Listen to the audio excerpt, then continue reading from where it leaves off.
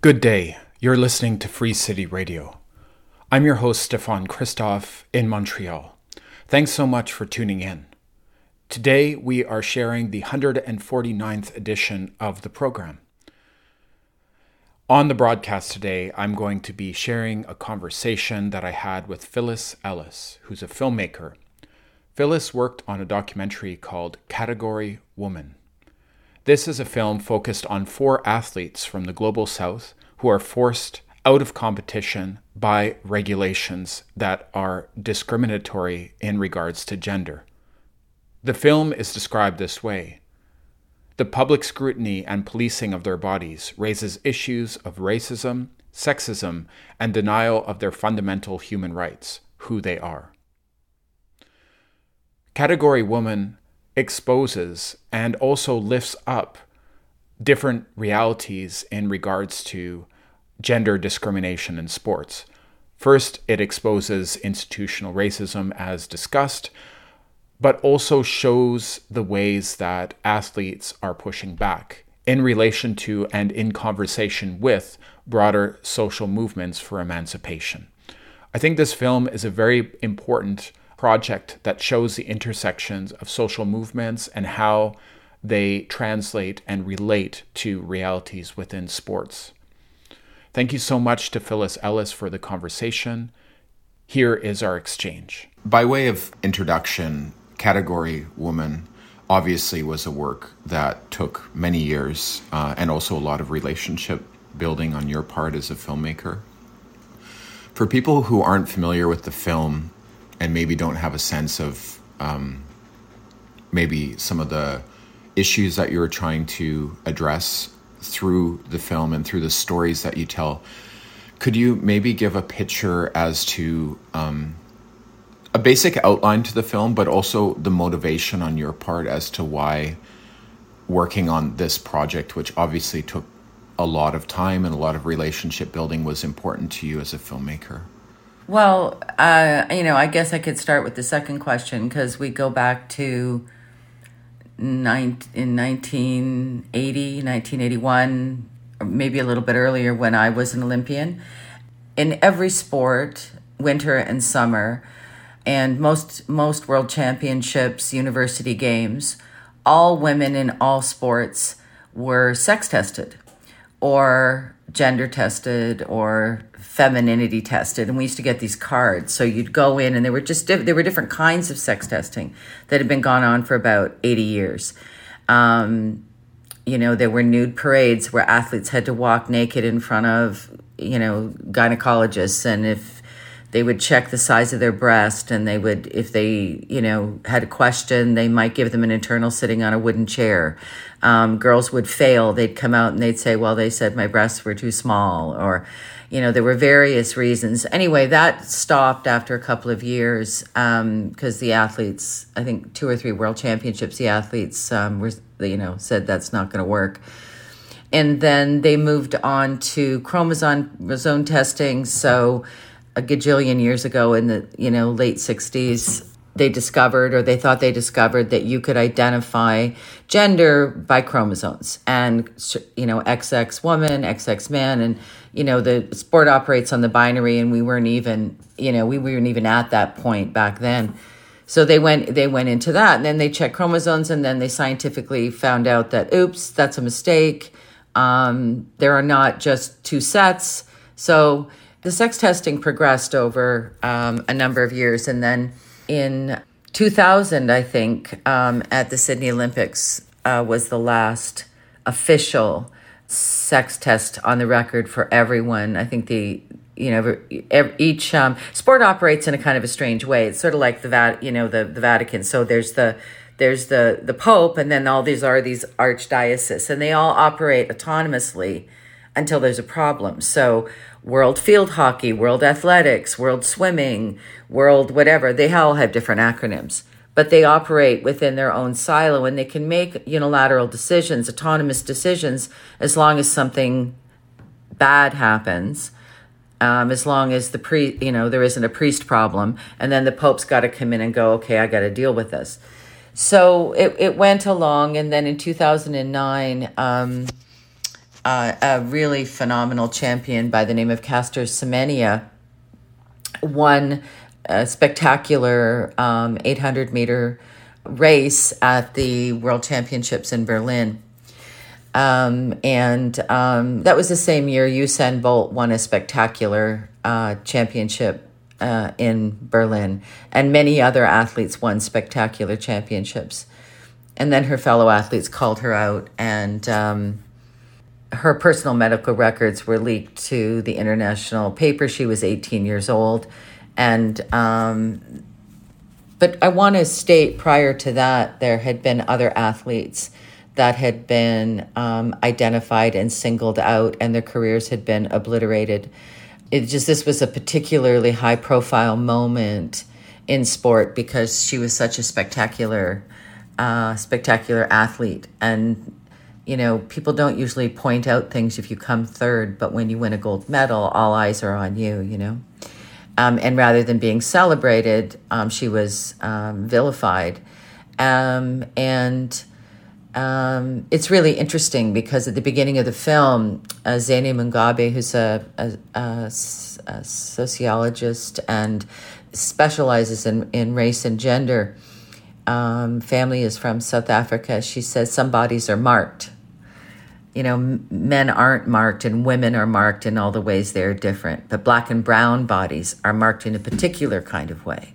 They're marked as insufficiently human. How do you do that? You put someone's gender into doubt. And we can't do that. So the film is about women's rights, athletes' rights, and a violation of human rights in sport. And really, we sort of present to the audience this sort of historical relevance of this story wrapped around the 80 years of sex testing, focusing on 5 athletes from the Global South who, at various moments in their careers, were the victims and survivors of racism, sexism, misogyny, and fear mongering, really based on, white supremacy in some ways. And so I came at it from watching some of my very good friends be obliterated from sport many years ago, and everybody went quietly then. And now that's where the story sits. But it doesn't just sit in this. It sits in all kinds of. It's many sports. Women's soccer, women's football is a pretty high-profile sport that this is happening to lots of athletes all over the world. So it's a particularly interesting time too for Category Woman to be in the theaters or at festivals or maybe on television in a couple of months, because as we sort of loop around the conversations around identity and around gender, one of the really great big minds that I spoke to, he's not in the film, he said, you don't mess with somebody's identity. You don't, somebody says that's who they are, that's who they are. And to make it clear as well, not to conflate this with the trans issue, because the trans issue and the trans women and trans men issue in sport is a vitally important conversation. And this is a different vitally important conversation. So all of the women in this film were born and assigned a female at birth and lived as women and identify as women. The amount of international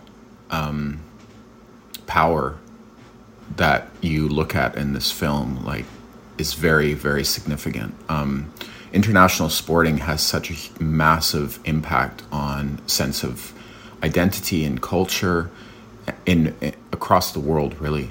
And I'm just wondering if you could talk about, in approaching the creation of this film, Category Woman, when you were moving forward in this process, I think you mentioned also having been an athlete yourself and participated in international sporting events and people that you know personally sort of fading out after experiencing this systemic violence? There was no fade out. Okay. It's like, put a cast on her foot, send her home. She never competes again. Yeah, so in that context, can you talk a bit about your decision to try to take on this issue through film? Like, how was this a medium for you to try to, like, take on such a huge international issue? Because often, you know, people will think, how could this possibly be addressed? There's so many avenues. There's so much power involved. There's so much money involved. So you're up against huge forces, obviously. So I'm just wondering if you could talk a bit about that process as a filmmaker. Yeah, it's a great question. I think, you know, I knew the story, and Dr. Bruce Kidd, who's a great friend of mine, introduced me to Peyoshni Mitra and Katrina Kazarkas, and then, you know, it took a while. You know, you have to build trust. And sometimes, you know, I had always thought, you know, I didn't retire from sport. I quit. I want to make that really clear, for different reasons, but equally as traumatic for me. And I always thought that I would come back to sport in some way. I didn't really know, you know, when I would or how I would, and sometimes it sounds so, and I'm not trying to sound all Deepak Chopra or anything, but sometimes stories find you, and sometimes you have a thought and you sort of push into it, and then the story starts talking back to you, and then you actually can get out of the way as a filmmaker, and then the narrative kind of, both visually and the sort of the words and the story all kind of start coming together. But it's a hard narrative because each woman's experience is ubiquitous but yet uniquely their own, and the outcomes are ubiquitous yet uniquely their own. You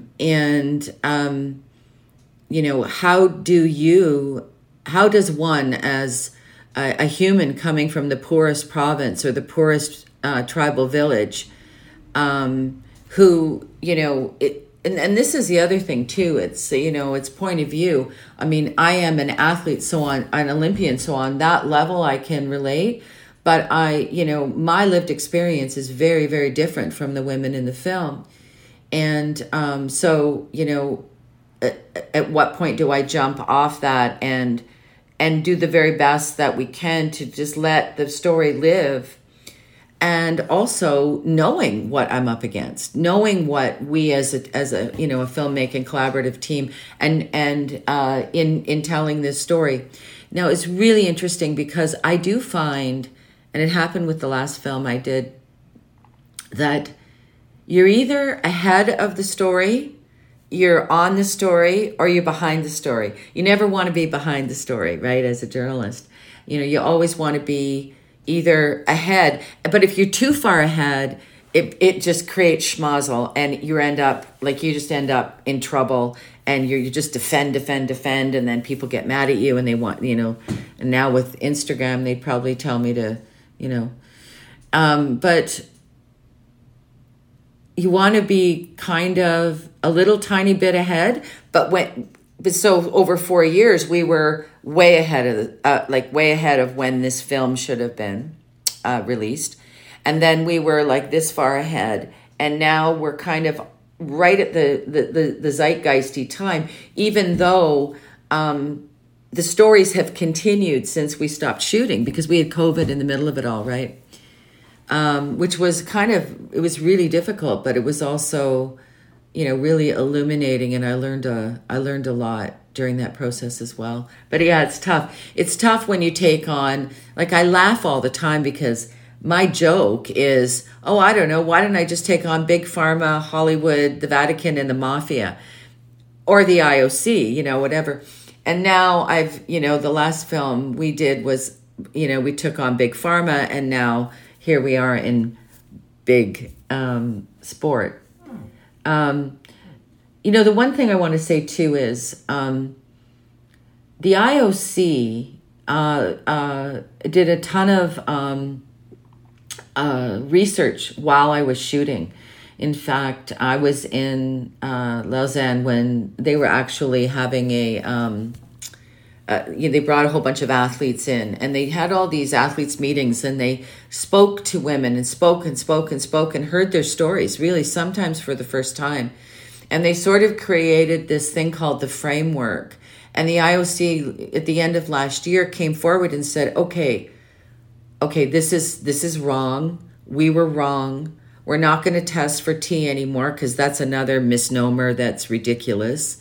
That women, we're not going to do this anymore. However, remember I told you about the silos. All of the archdiocese, all of these sports can decide how they're going to manage their own sport. We're not going to do it we're not going to test at the Olympics.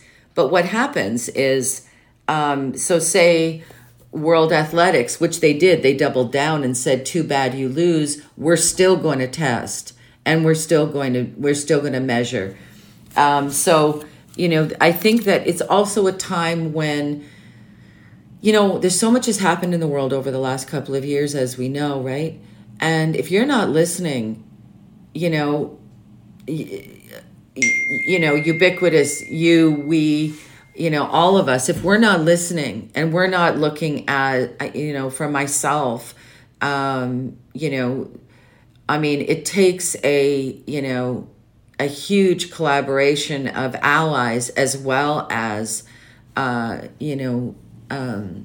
people that are directly affected. And if you're not an ally in this world, in this moment in time, with human rights being at the forefront, you cannot operate on women's bodies without them knowing what's happening. It is a violation of their human rights. And I don't care if you're World Athletics or you're, the baker down the street. You can't do it. It is a massive, it's a crime. It's a crime. And who knows what's going to happen in the next, year after this film. And the last thing I want to say about that is, I am not, we as a filmmaking collaborative group of, creative people that put this film together.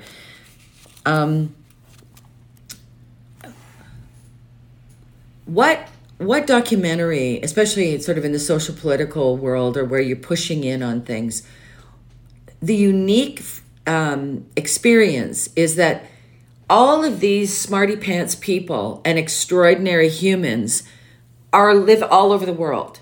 And what a film does is it can bring all of them together in one place. And if you're cohesive, then what audiences get is the whole story, not one article, or something's on television for a minute, or they hear somebody speak at a law. They're all in one place at a time. So there's power and credibility to, you cannot, they might be able to run me over in a car if I walk off the curb downtown, if they get pissed off at me.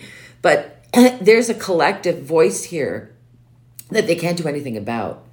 And it's all true. In the film, you really get a sense of the collective momentum, both of the critique of international sporting institutions across the board. And thank you for breaking down also the sort of organizational context for international sporting. It's really appreciated. But you get a sense of both the individual stories, but how they have come together in mobilizing and bringing forward opposition to this systemic racism in international sporting, but also gender oppression.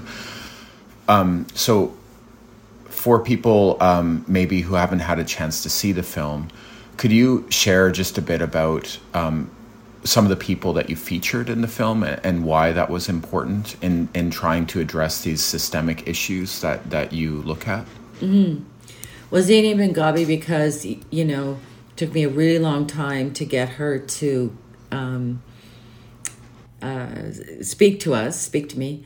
But it's context, somebody that's outside the sport world that, can look at this from 50,000 feet or however sort of cliche thing you want to say, and with perspective. Payoshni Mitra, who's one of the most, beloved and lauded athletes, activists in the space, who's now, running a huge organization in Lausanne, and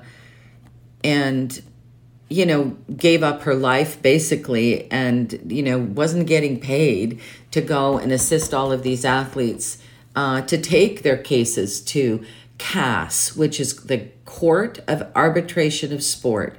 It's not a court. So many years ago, which I didn't have to go to when I needed, they didn't have it when I was an athlete. They call it the Court of Arbitration of Sport. It is in Lausanne, and it is sort of the arbitrator. So if you have a case or a problem with your sport or your coach or something that's happened, you can take your case to the Court of Arbitration of Sport, and they have 3 arbitrators, and they hear your case, and then they make a decision. So Payoshni helped 2 of the athletes get there. And then the athletes, Castor Story, Margaret Niasabe, Margaret Wambui, who's an extraordinary Kenyan champion, bronze medalist in 16, and her story is significant because she was a champion and she was able to compete, and then everything was ripped out from under her. And when you're an African champion or champion in the global south, you get money every time you win or you medal. You get money, and that money puts your brothers and sisters through school. That money builds your mother a house. That money feeds your community. So it's not just a bunch of dough that you get to go, do whatever with. It's their livelihood. It's their sense of self. And again, coming from, extreme, they love their communities, but it's, when they say you run, oh, it's so romantic. She ran 16 kilometers in her bare feet to school. Well, she ran 16 kilometers to bare feet to school because she didn't have shoes. It's not some romantic Zola Bud, thing that, I'm not putting Zola Bud down. I'm just saying it's we have to put things into perspective.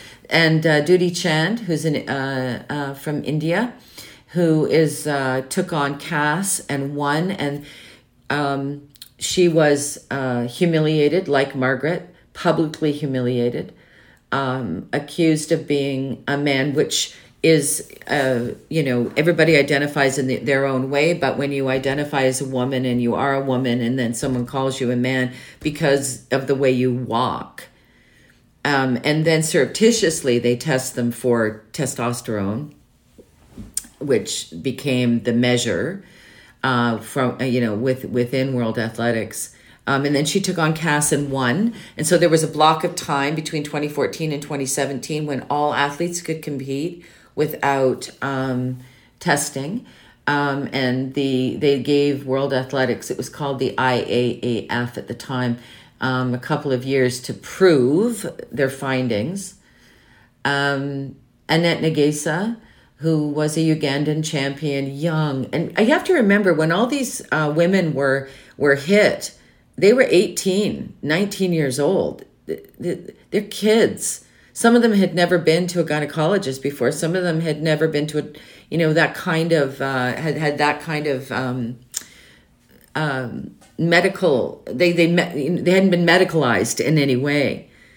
Annette Negesa, and she was what they call it, identified, like pointed out by World Athletics. Oh, look, there's a fast black girl. Let's test her. And they from Annette's rendition and from her story, She was taken to France, and they suggested that one way that she could compete again, because all these women want to do is get back on the track. They just want to run again. That's all they want to do is run. So one way you can run, because they stopped her just before the 2012 Olympics, is you can have this operation. And they did what's called a gonadectomy, and then they did what's called a clitorindectomy. A gonadectomy is, removes, miniature size gonads, and clitorindectomy is cosmetic, equaling sort of a genital mutilation situation. So that was pretty extreme for her. And then what happens is when you have that kind of surgery, and your hormones are stripped from you, you have to have what's called aftercare and hormone replacement therapy. And she received nothing. And so for about 9 years, she was basically hormoneless until Peyoshni Mitra connected with her, and now she's sought asylum in Berlin. That's another thing for people to note. In these countries, when you're othered, if you're outed or othered in any way, a lot of these African countries, and certainly in India too, it was against the law. But in some of these African countries, you can go to jail and you can be killed. So when Annette stepped forward to tell her story, we were actually trying to get her to Canada, and she ended up, there was a German film that was done about Annette and about this particular subject matter just after I think it aired, and she sought asylum in Berlin. And then Eva, who is also from Kenya, who was identified, had no idea, again, 19 years old, 20 years old, and lost everything, her community, her church, her family, her livelihood, where she lived. And when we met her, she was living in this corrugated tin hut with no running water, no electricity, very dangerous. So, I mean, these are athletes. This is sport.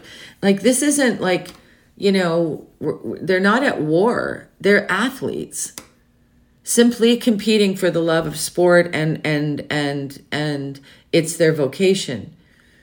And the argument that under the guise of fair play, or to try and level the playing field, there's no such thing as leveling a playing field in sport.